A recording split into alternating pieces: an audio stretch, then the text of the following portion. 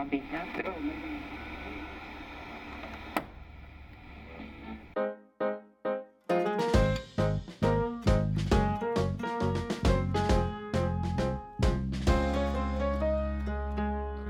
to be involved? Yeah, a speaker, like a guy from And the the Ministry title of Worship. was Ministry of Worship? Yeah, it's Ministry in something and Worship. Probably Ministry of Foreign Affairs and Worship, which sounds like it's Harry Potter. They're ministry. they're a pretty religious country, South America in general. But it's católica no practicante. It's like Catholic but not practicing, like every Jewish person in the U.S. But this is a ministry. I mean, it's a public body. Yeah. So why would they? What kind of worship would they be doing or in charge of? Worship taxes. I think you're the Spanish speaker, but I think it's culto in Spanish. So maybe it's just not the optimal translation. The ministry, you mean? Yeah. Yeah, like office of. No, office of culto. So. Oh, office of culto. Relaciones exteriores y culto. Arriba. You did great, Joel. Yes. That was really good. Tick that box. Welcome back to the Arbitration Station, episode 10. Oh, finally. Yeah. Double digit. You tried to make it into double digits at episode 3 or 6. We made it, so I proved you wrong. So nice. I am Joel Dolkes Kullborg. And I am Brian Kotick. And today we will talk about the procedural language in arbitration. El lenguaje. La langue. That's right. Jesus. We should do this in so many languages. We should. And we will also talk about... We will talk about international human rights and how it intersects with arbitration, international arbitration. So we're going to go in. It's a huge topic. We're just going to try and bite off a little bit, get the discussion groups going. But we'll be delving into it in later episodes, more detail. Yeah, exactly. So listeners can split into small groups and seminar rooms and talk among themselves, and then we'll come back in a few weeks. Yeah, definitely. And for Happy Fun Time, have we even got a name for this? Online etiquette /habits/strategies. Yeah, just your online presence and how to manicure it. Because some people get online and act a little crazy. But it's also, how you react online, how you include people in your network, how to find resources online. Yeah. And how to make your online... Because right now, and you know this just from the Twitter sphere, is that your online presence is an extension of who you are. Very much so. And it needs to be a representative of who you are, because that's maybe the only access people have to information about you. Yeah, indeed. Should we just get with it or launch into it? Yeah. Okay, let's go.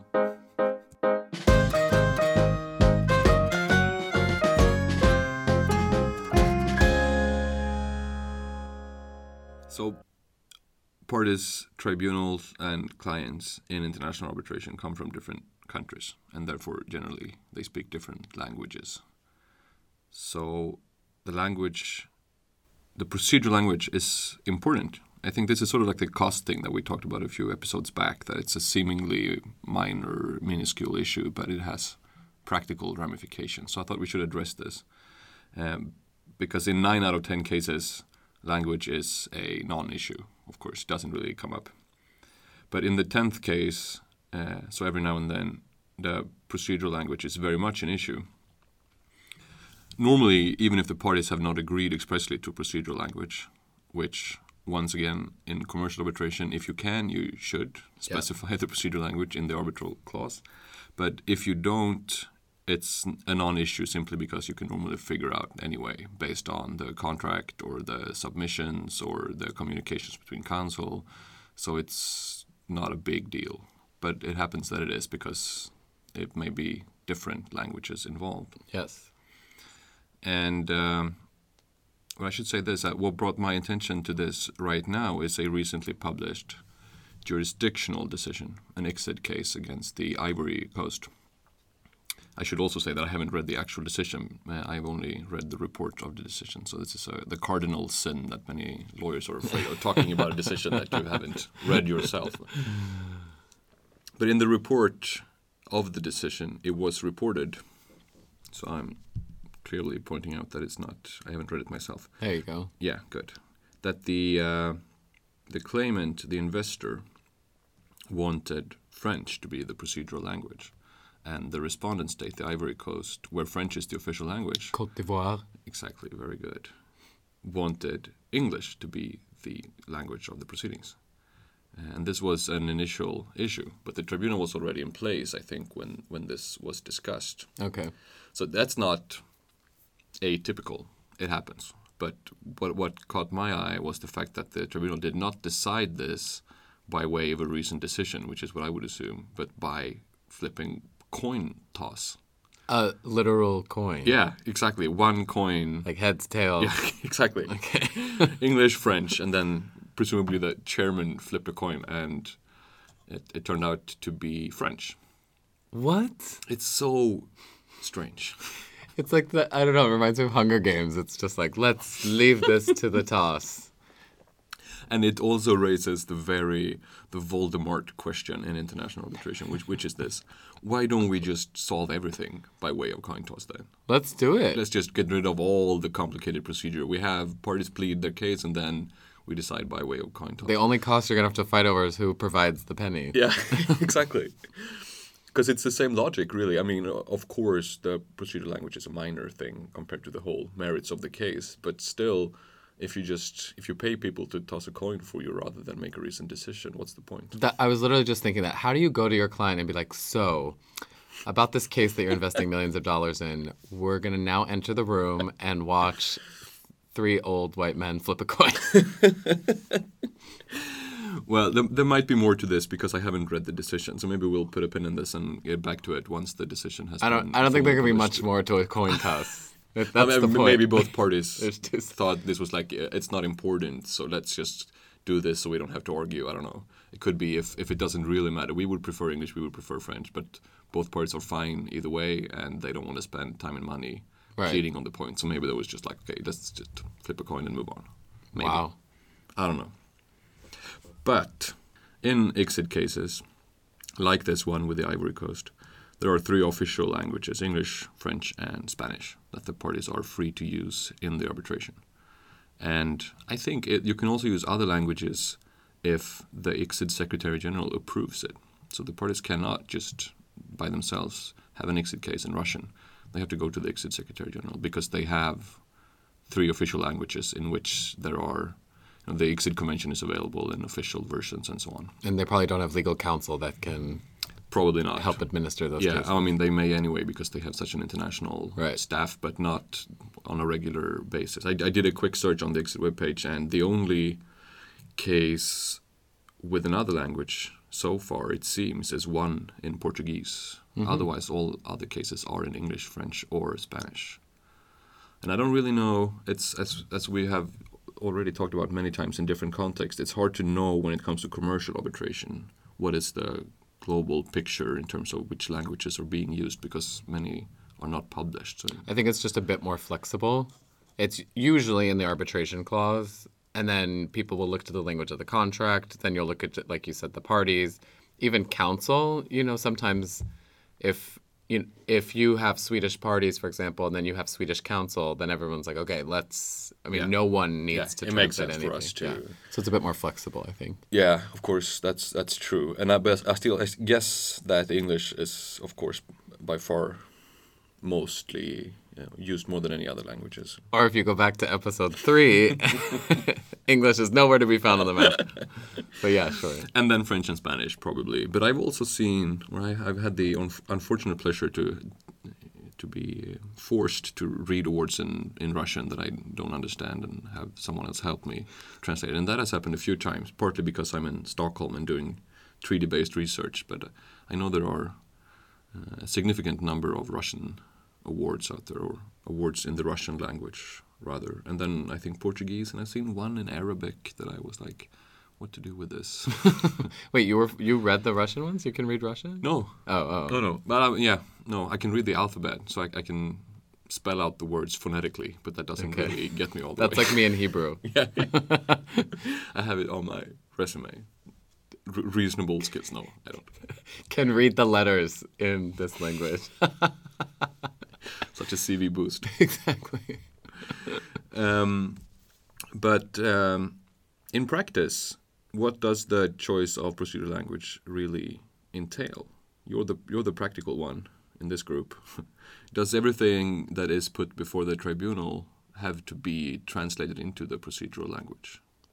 The answer is yes, officially. Yeah. The benefit of putting it into the language that the arbitrators can know is that everyone's kind of on the same page of what the material is, and you don't just get a financial expert summarizing all these documents that you can't read yourself. So you're kind of functioning off a summary, so you're a bit handicapped in that way. Yeah. So everything is translated, yes. Okay. Even if it's like super burdensome and maybe not relevant, because I'm guessing it's Well, a little bit more flexible. that's when the summary comes in. So if it is extremely burdensome but you can't rely on anything that is not in the procedural language of the arbitration. Okay, so then it really has a big practical implication. Yeah, even though everyone's speaking a language that everyone understands, you have to understand that the subject matter of the case can take place in, Ukraine, and then all those documents will be in Ukrainian, and then they have to be translated. Yeah. So it comes into play not just in talking across the table, it comes into play on how the arbitration is going to be conducted with evidence. Yeah, that's interesting. And another related thing in treaty-based arbitrations is that the treaty in question is normally available in different languages. Right. And some of them, or hopefully just one, but sometimes several versions are the official versions of that treaty. So you would have to interpret the treaty using several different language versions that may be different from the procedural language. And I guess it's the same in the commercial context, that you have so much stuff that is crucial, like contract or evidence, that is not in the procedural language. Right, definitely. So you pay a lot of money to have translators and interpreters, basically. So usually if you have a very sophisticated client, they will have in-house counsel who can do the translation for you. So it can all be in-house translation, because if you're Right. getting all that officially translated, it's going to take so much time and so much money.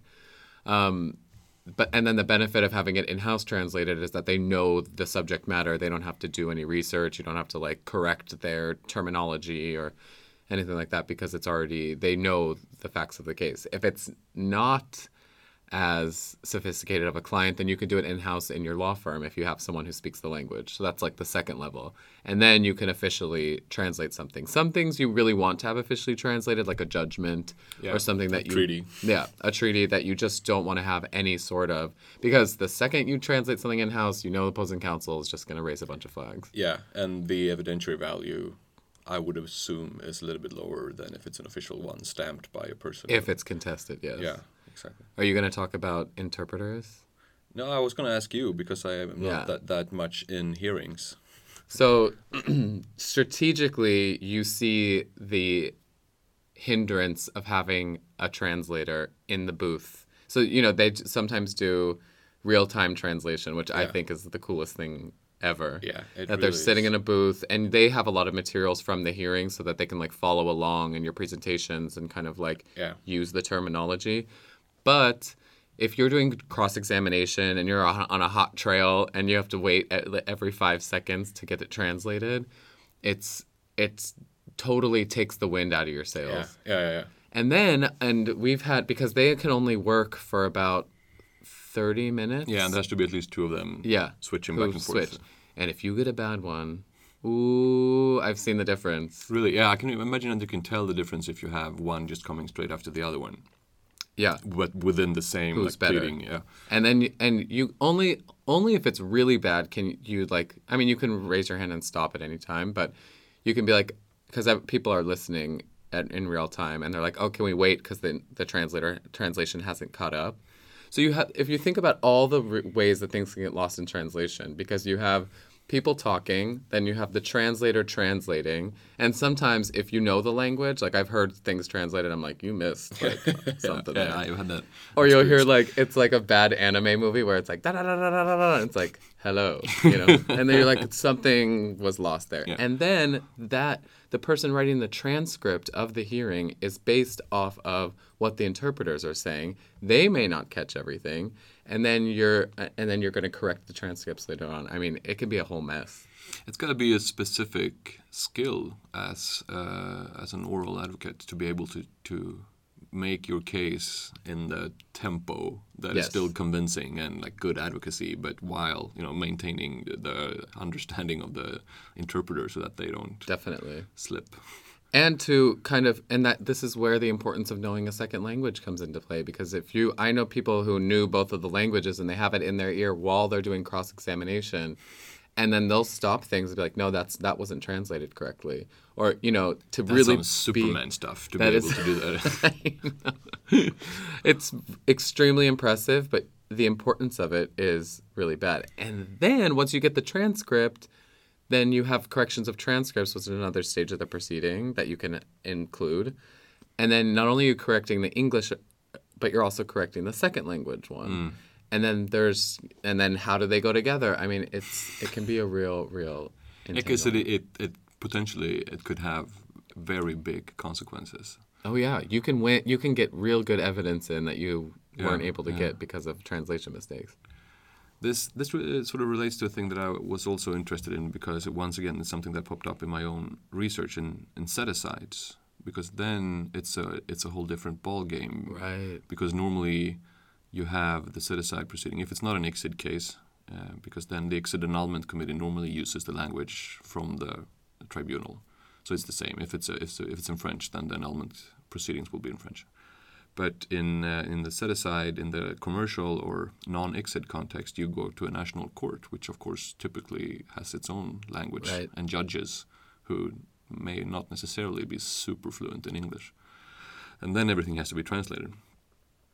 Oh, typically. Wow. But I mean, I know for a fact that in Sweden and in Switzerland, it's already established practice, and it has in both jurisdictions, it's been suggested that it's made into law as well, that parties may plead and do everything in English, basically. Everything, but the court still issues decisions and awards or judgments in their own language. Right. But that's probably going to be codified now. But apart from those two examples, you have to retain local counsel for the set-aside proceedings, even if you are relatively fluent in the applicable law. You may know it's a model law jurisdiction. You know more or less exactly what you're going to argue. You could, in theory, maybe as an international lawyer working in another jurisdiction, you could arguably make that case yourself, but you can't because the case is seated in The Hague, so it needs to be argued in Dutch. Right. And you therefore need Dutch local counsel. Which I think is a way, and this may be interesting when we do the Seat of Arbitration series, to talk about who will allow people to do it in an international language. Yeah, because there's a tendency in the arbitration world, the pro-arbitration refrain, to assume that it's of course good to do it in English if we can, because that's normally the language that arbitrations are conducted in. But I don't think we should overestimate how good domestic judges are to start with in English, so there might be a point in having things translated. And I think also, speaking more as a general lawyer, we should all have an interest in the other languages developing, both culturally and legally.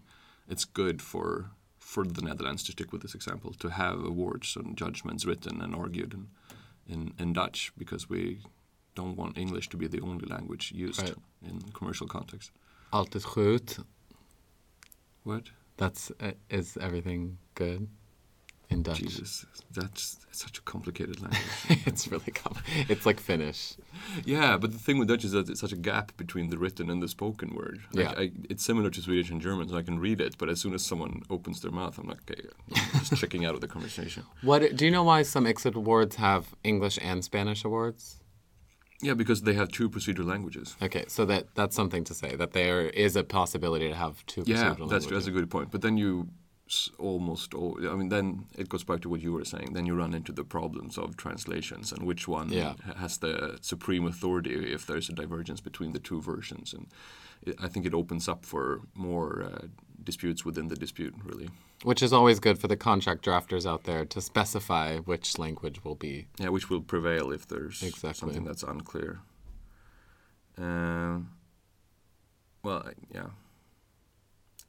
I was going to say that there's also, must keep in mind that the reason I think that in the set-aside context that we have this, one of the reasons maybe, more hush-hush and less so than the need for cultural development, is of course that it's a good market for local counsel. You have a lot of very good lawyers who make a good living arguing primarily set-aside cases in their home jurisdiction. Right. Because if you want to go to Geneva or The Hague or Paris or Stockholm or wherever to set aside, you need to retain local counsel. And they have a monopoly, basically. They have the market cornered, which might be a problem then if we formally introduce English as the procedural language also in non-English speaking courts. You're taking cases out of the hands of the basically, Swedish yeah. I mean, the serious, sophisticated client with a big international firm would still want to have local counsel, of course, because they know the law, they know the court, and so on. Even if the local language goes away as leverage, they still have a unique position to argue the case, I think, probably. Then we shouldn't go all the way into this, but it's also interesting when in many states you have different official languages. I mean, Switzerland has 4 languages, right. So the Swiss Federal Tribunal works in 4 languages, which is really weird, and it's not always super clear which language the set-aside will be in. Then they need to dice at that point because they can't flip a coin. That's right. It's like Dungeons and Dragons. But I think it's, I read an investment treaty challenge before the Swiss Federal Tribunal, because it's only one court in Switzerland as well. They have the exclusive jurisdiction for international awards challenges. And if the arbitration has been argued in one of the 4 official languages, the court will use that language. But if it's not, i.e. if it's in English, the court will do or choose language depending on the submissions, right, or the party agreement, basically. So if the party applying for set-aside does so in French, the court will assume that French is now the official language, but it might as well been German or Italian. You're like a Jolopedia. You have so many fun facts. Yeah, this is my dissertation topic. Oh. As soon as I leave the set-aside discussion, right. I'm lost. And speaking of that, let's move on to something where I'm lost and you're not.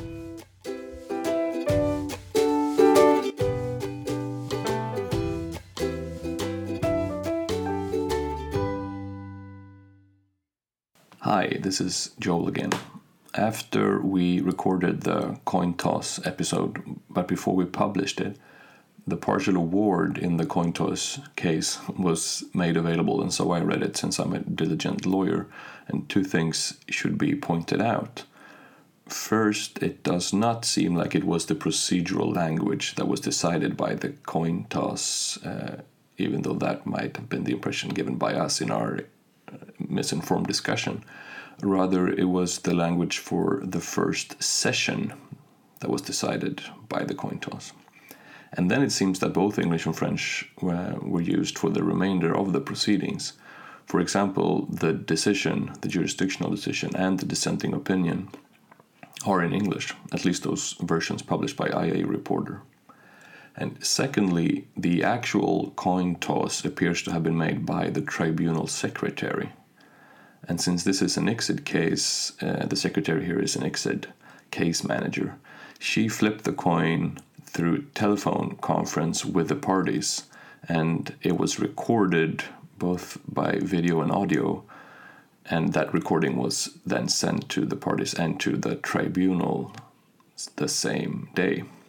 So we can add the occasional coin flipping to potential secretary tasks that we discussed in the inaugural episode.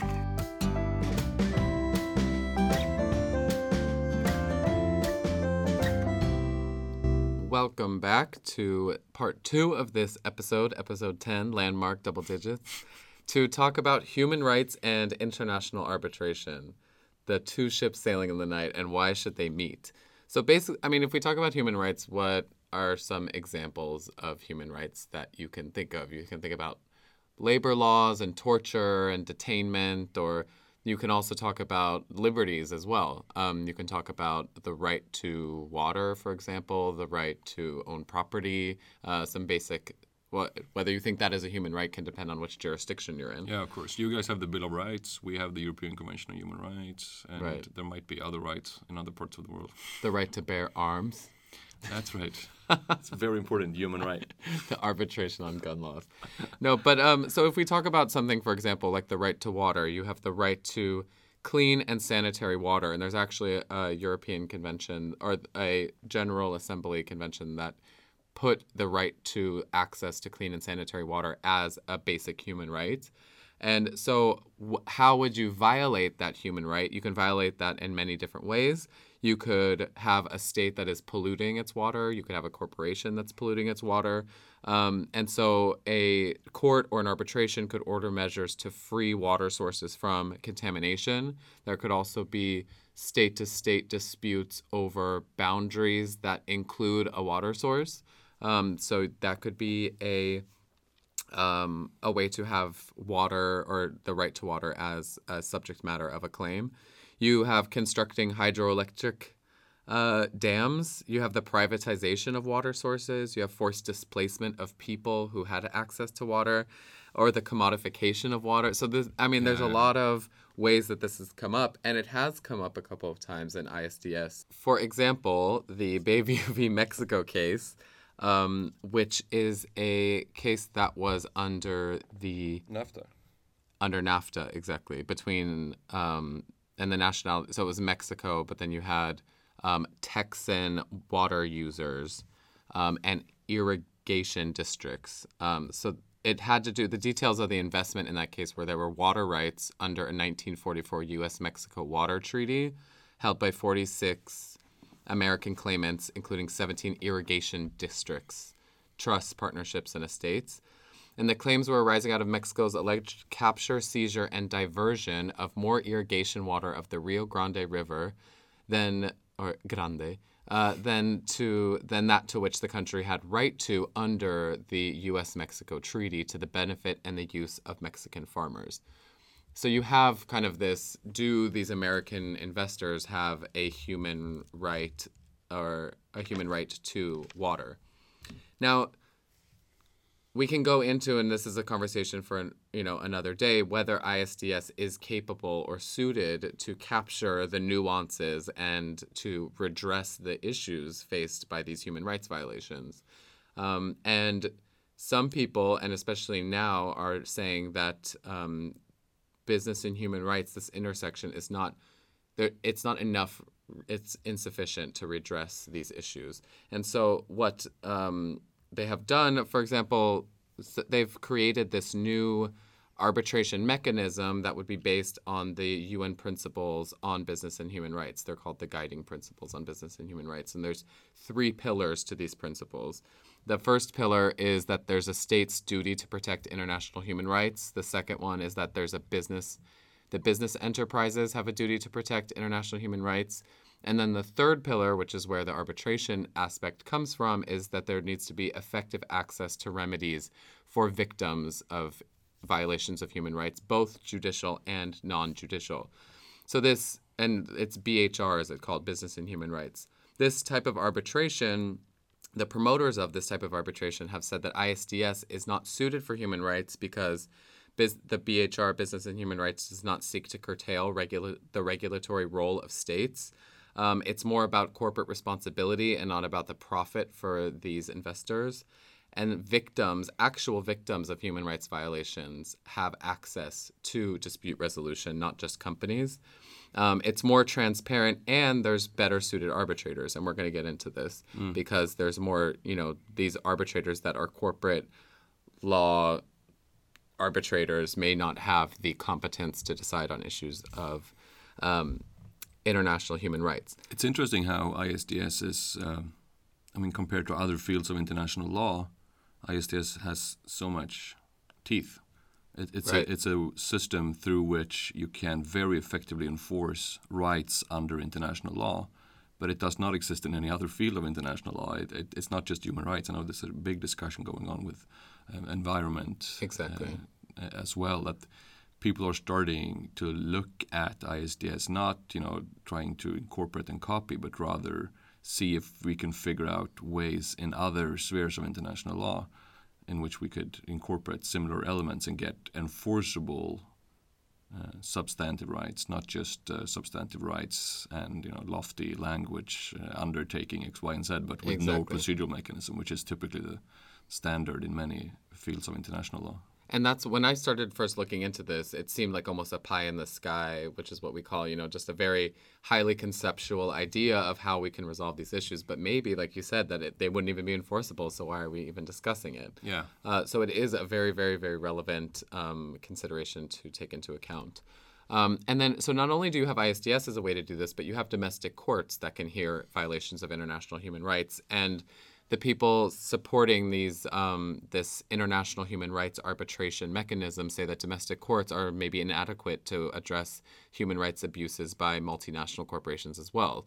And even if you put reforms into place to make these domestic courts more suitable to hear these issues, like, for example, make a specialized tribunal within the domestic court system, that's going to take years to get into place and even more years to create adequate precedent to, develop institutional memory. So this is kind of maybe something that can be done in the interim.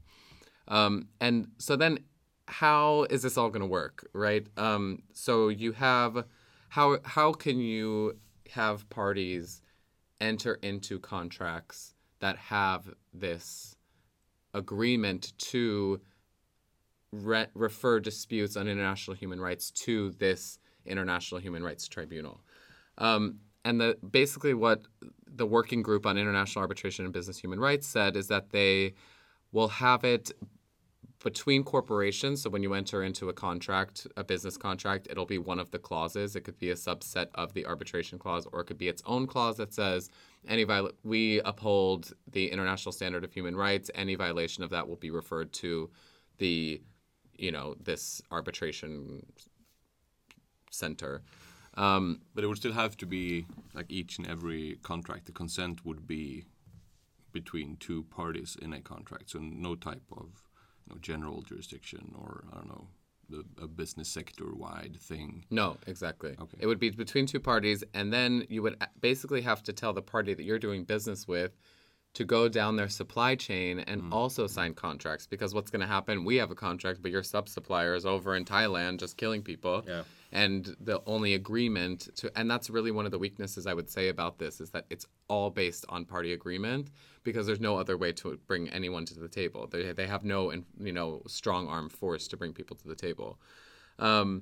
And so it's a way but also what they can do is include in that clause a possibility that victims of international human rights abuses can also bring claims, or they can join pre-existing claims between the two corporations. So that basically gives them standing to bring these claims. And then the penalty or the damages that you can seek would not be criminal. They would be civil damages. So you would get money, or you can get injunctions. And then the question is, where does that money go? Does it go to the victims? But if it's another corporation, or if it's state to state, who gets that money? If it's an NGO that's bringing it on behalf... Shaking my head. I hadn't realized how complicated this is. Yeah. Or will be. So it's not as easy as I think people are discussing this now, but there's so much to really nail down in order for it to be extremely effective. And of course, when, a dispute can arise and then people can agree to it afterwards, that they can refer it to arbitration, like you can do a normal commercial arbitration. But it's really functioning off this party agreement, which I'm not sure how easy it will be. They talked about what the seat would be for such an arbitral tribunal, which we have talked about is very relevant. And that would just be flexible depending on what the parties agree to. Again, party agreement, are they really going to do it? And then enforceable. So if you had a domestic award or, arbitral award from the seat, then that would be enforceable based off the States Arbitration Act. If it was a foreign one, it would be under the New York Convention. But are those enforceable under those legislative instruments? We don't know. And then the rules. What rules are going to use? Yeah, exactly. And things like transparency would enter into that discussion, I guess, because this is something that we typically want to have in courts, because they're so close to the sovereign interests and to the public interests. So they said that the UNCITRAL rules could be the starting point, but they would need serious revisions. Yeah. And one of the main things was transparency, that they said would be needed to be revised or included more strong transparency provisions. Some other ones they were saying was to accommodate multiple victims, which may not be under the UNCITRAL rules, to protect victims against retaliation from states or corporations, to include a section on what types of arbitrators can be appointed, that they have to be experienced in business and human rights. And then you could include business and human rights issues with non-business and human rights issues, and then the potential for mediation. And then who's going to decide these issues? Yeah. Is it going to be people from NGOs, or is it just going to be normal arbitrators? So they have something called a special roster, which they use now in the PCA, which you touched upon, because they have arbitrators that are specifically knowledgeable on environmental issues. So they were thinking maybe we can model it kind of how the PCA is doing it. Right. And then, or you can have human rights activists, but talk about, finding impartiality in this would be difficult. What would be the forum in which this is being discussed? Would it be in like an UNCITRAL setting, or do we have to figure out a new type of body in which this can be discussed? I mean, some could say that it would be part of the PCA. Yeah. But have it be the human rights aspect using UNCITRAL rules. I mean, I'm thinking on a meta level, like how do we get from where we are now to having something in place, which is the body tasked with drawing up all of this? The parties. Oh, the rules, you mean? Yeah. Yeah, so they have a working group on... Under which institution or I'm not organization? Sure. I'm not sure. Some UN something, I think you said. Yes. Because it is based off the UN guiding principles, so I assume it's the UN. What do you think? Do you think that's the appropriate mechanism? Or the appropriate group to take this on?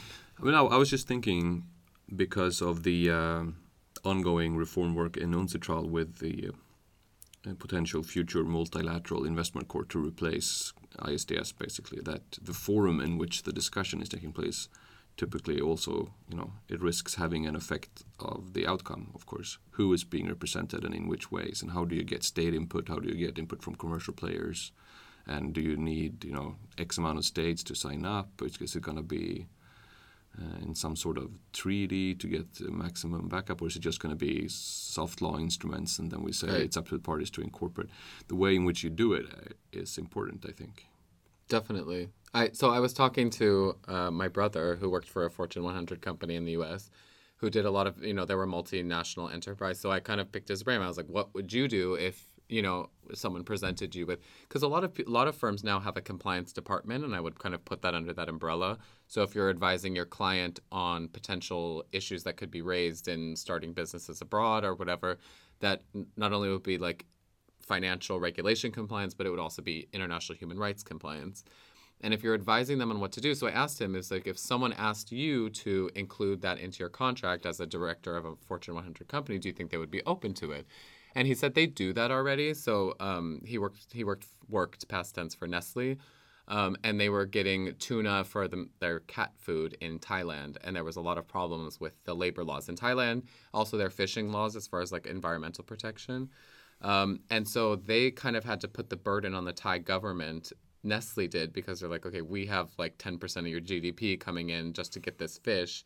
We need you to raise your level of your international human rights and environmental protection standards so that we can continue to do business with you. And they ended up changing their labor laws to do that because there was just money involved. I think that would be the case, but the foresight of two business parties coming together, and you have one person who's a great contractor, another person who's a great contractor, but is requiring you to sign all these human rights things and say, if we find someone in a far-off country who you hurt their feelings, I'm not diminishing human rights, but if you are torturing them or, making them work 23.5 hours a day, that they can bring you to court.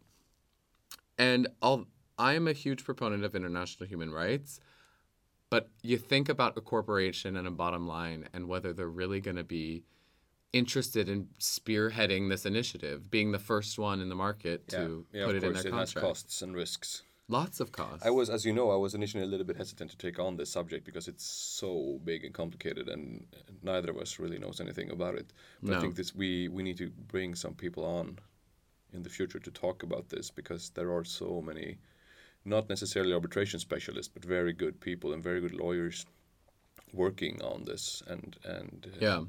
The reason why I wanted to bring it up is because we did that when we did the pop culture podcast, and I figured there were so many other types of arbitration going on there except for the linear, what we think or what we work with in arbitration. That I was, there's other ways that arbitration can be effective. True. And so I saw this as kind of like, I saw the, international human rights arbitration mechanism as kind of just another mechanism that is being developed that it would be great to keep an eye out for and see how. Yeah, there's also, we should mention that there's something called the Stockholm Treaty Lab, which the SEC is partly involved in, which is, they've asked, I think maybe it's closed now, the competition, but it's ongoing, but they've asked teams to come up with a future model treaties for investment, green investments essentially, that contain effective enforcement mechanisms. So, for example, the Paris Agreement is super crucial for the survival of our planet, but it doesn't really contain What Paris Agreement? I don't think we're a part of any Paris Agreement as an American. You're almost Swedish as well. Just kidding. But it doesn't really contain any effective enforcement mechanisms. So, like, the thinking behind that is, are there any ways of connecting some kind of arbitration to undertakings in the environmental field? So it's sort of similar to this human rights discussion as well. So it's an ongoing thing, I think, in several fields of people trying to figure out how to introduce more efficient mechanisms into the other fields than commercial law. It's like corruption. I feel like corruption was kind of the first societal ailment that has been remedied through including it into dispute resolution procedures, and quite effectively. And now compliance is very, very much considered by multinational enterprises, going into, not as clear-cut corruption, but kind of like bribes to get, contracts done. Yeah. That is just the course of doing business. Yeah, exactly. Consultancy fees. Exactly. Success fees. Interesting, but we're calling all listeners if you want to. Yeah, we'll be back. We'll be back on that subject, but please send us your thoughts and let's move on.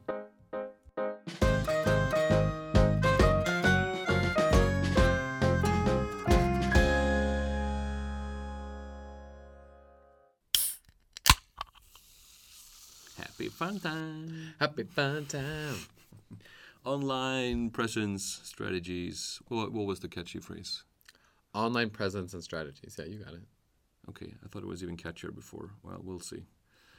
I thought I should start with a normal day in Joel Dahlqvist Kullborg's life when I wake up and I flip open my computer. I can't wait for this. I do some other non-arbitration related things. I check the latest hockey scores and things like that. But in terms of arbitration, keeping an ear to the ground, every day I check IE Reporter, and full disclosure, I think I mentioned this, I used to work and I will probably do again. Right now I'm on a hiatus because I have to finish my dissertation and do nothing else apart from a podcast. IE Reporter, Global Arbitration Review. Those are the two main sources of digital information that I have. But they cost money, both of them. Right. So I realized it's not always possible for everyone to do this. But most firms, I assume, subscribe to both, at least if you're working with. But Kluber Arbitration Blog is free. Yes, exactly. That's a free one. Yes, but I don't check that one every day. But because I also have like an RSS thing that sorts blogs and stuff for me, and then I have other secondary sources like the Kluber Arbitration Blog, because they have posts I think on a daily basis almost. Yeah. But they are so wide in their focus. Global Arbitration Review is great because they have such a quick response rate, and they also contain some gossipy things, which I say not in a condescending way, but in a good way. Yeah. Who has been recruited by whom and who has moved there, and I like those too. Yeah, those are good. But you don't see those on IE Reporter, which is more substantive in its approach, and also, of course, exclusive to investment arbitration, so not always relevant if you're working primarily with commercial cases. Then I every day also check my Twitter and LinkedIn, which really, I think, opens the door for our primary discussion on how to behave on Twitter and LinkedIn. But let me say this: is this maybe the sole area in which I am more youthful and open-minded than you are? 1,000%. I knew it. Is it your firm pedigree that makes you so skeptical towards digital interaction?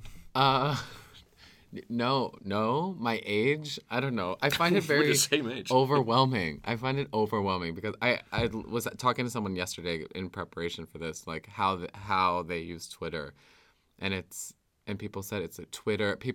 My president is making legislation via Twitter. Twitter is a thing, and you got to get with the program, I guess. And you said what in response? I don't want Twitter.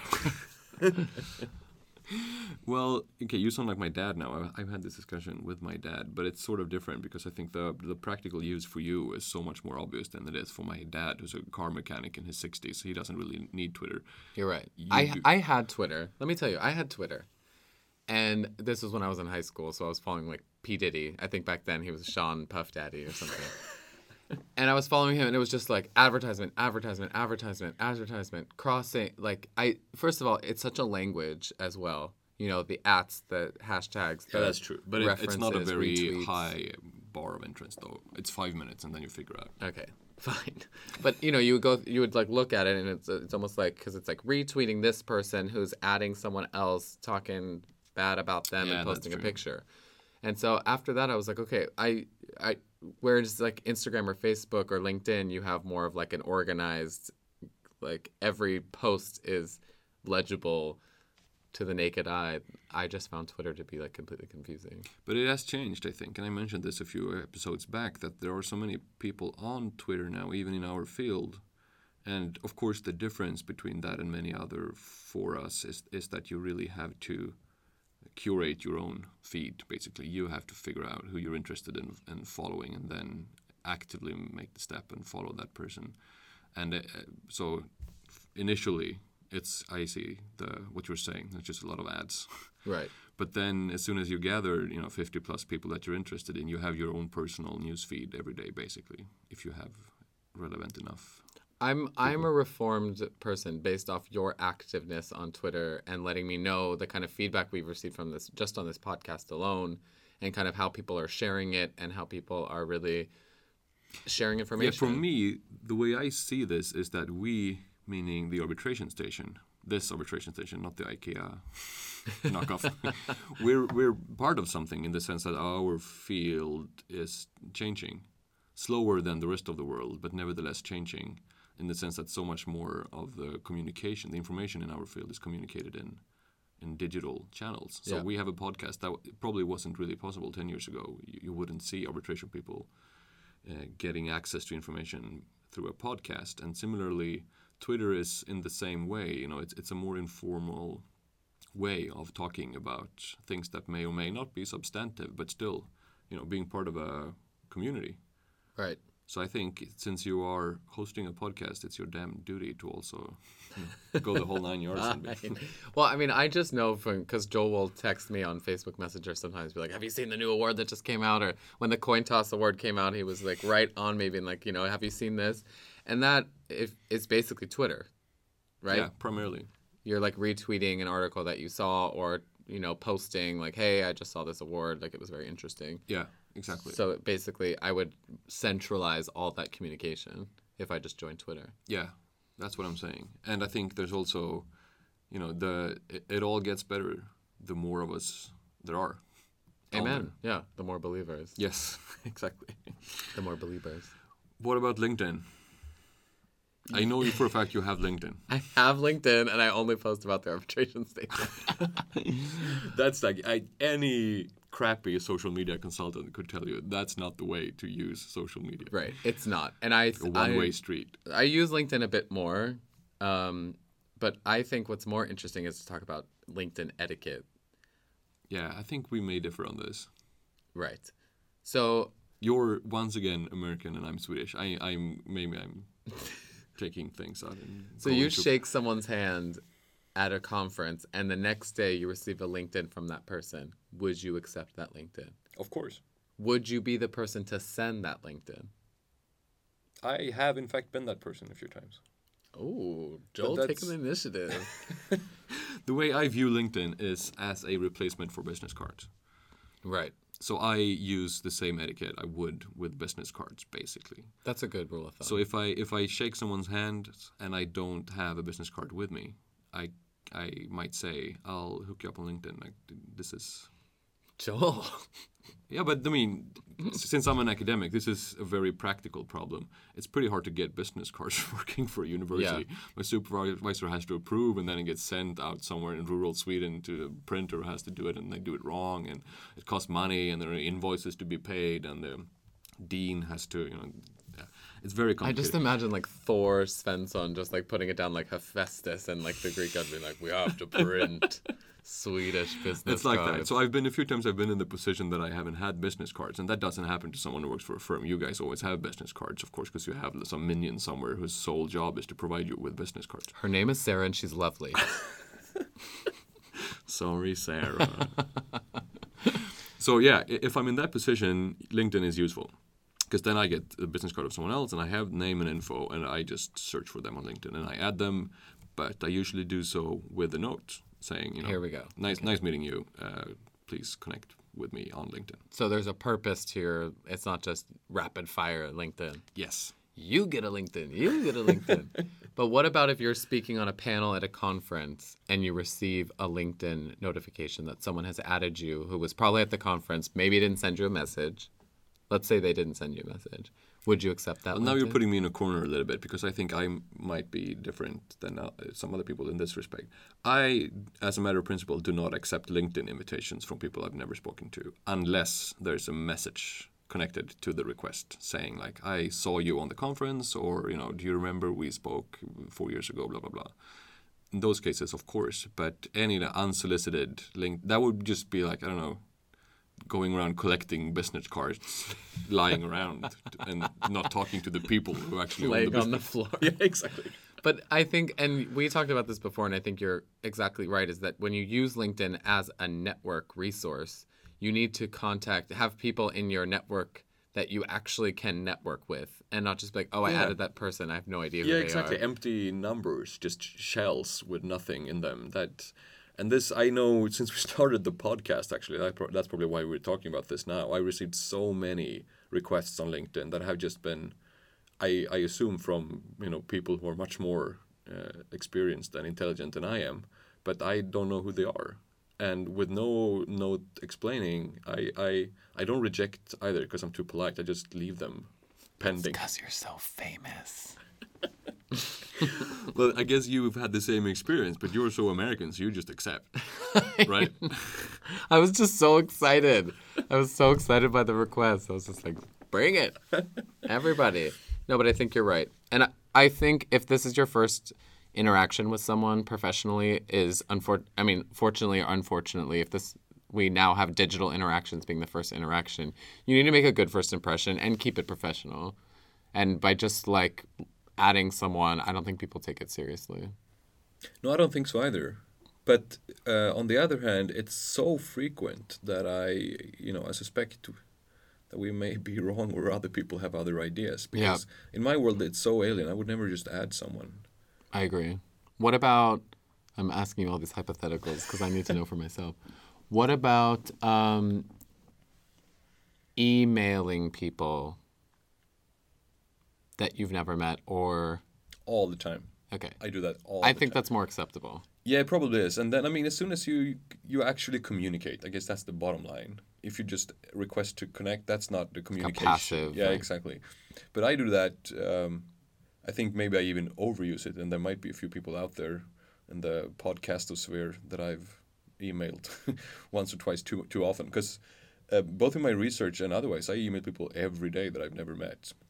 I have so many issues when I can't find material online or in the library. Like, I need this article written by practitioner X. It's nowhere to be found. Well, just email practitioner X and say, hey, we've never met. This is my name, and I am working on this. I would like to use what I think is relevant article that you wrote.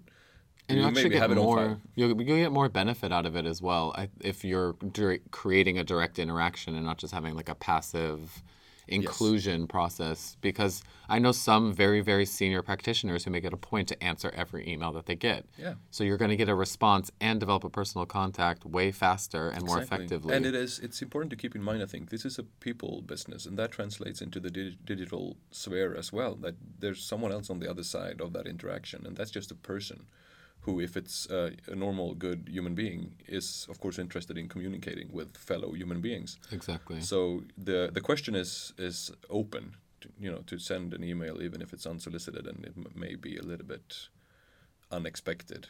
But, the worst that can happen is that you get no response. Do you have your CV on LinkedIn? Yeah.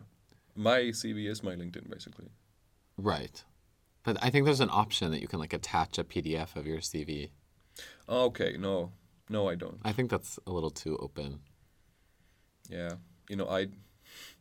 I don't get any job offers. I mean, I'm not exactly hot on the market as a doctoral candidate. So. Well, that's another thing. There's recruiters all over LinkedIn as well that can contact you if you want. Yeah, it's good to find job postings are on LinkedIn as well. Yeah. I mean, generally speaking, you almost, I think we could say this, you must have a LinkedIn profile that's reasonably updated. With a professional picture. Yeah. Or isn't yours a cartoon? No, that's Twitter. Okay. Yeah. To prove your point, I actually have a fancy. From when I worked at the SEC, I have one with a suit and tie, and I even have my hair is pretty combed. Look not at all like myself. Well, then there you go. Get online. Yes, all of you, right this minute, get online. And that's kind of why we're doing this podcast. It's just another online presence that you're developing for yourself. Yeah, I think it connects to the conferencing that we talked about previously, that the interaction with your community does not start and end at a conference. Definitely You not. should keep in touch with people in between, I think, as much as possible. Be engaged. Be an engaged member of the community. Speaking of, thanks for engaging with us for this hour. Yes, and keep doing so at the ARB station on Twitter and the arbitration station at gmail.com. And visit our website, www.thearbitrationstation.com. Great. And thank you, Jan Kunstur, for editing. We appreciate you. And Sarah, whoever you are.